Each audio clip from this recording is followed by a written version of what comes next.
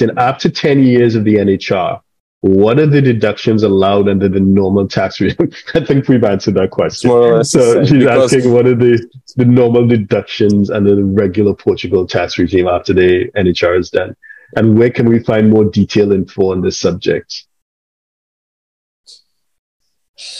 Well,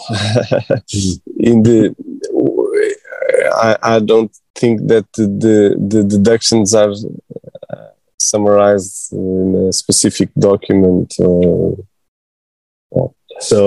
are they, would you recommend someone doing a consult? Is that something your team will be, could Paula or anyone in a similar situation who's kind of planning, I want to get a sense for what happens after 10 years.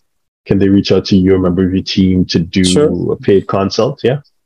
Okay. Sure. So we've given you, unfortunately, Paula, we're not aware of any place online that summarizes the key deductions that happen after 10 years, but you can reach out to Augusta directly or to me, and I'll introduce you to Augusta via email, and you can set up a paid consult with the right member of his team to go through that if you want to do that kind of forward planning post NHR.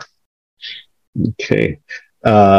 Okay, great. And of course, seeing that you're planning ahead, as I mentioned before, we are doing that summit in January next year, and it gives you a chance to meet up with us and Augusto as well and have further conversations on the topic. So if you're a 6, 7, or 8-figure investor, entrepreneur, or business owner who needs a tailor-made solution from a qualified team of professionals, we can help you achieve the international lifestyle, the freedom, and even the tax savings you're looking for. Visit us at htj.tax and live that international life.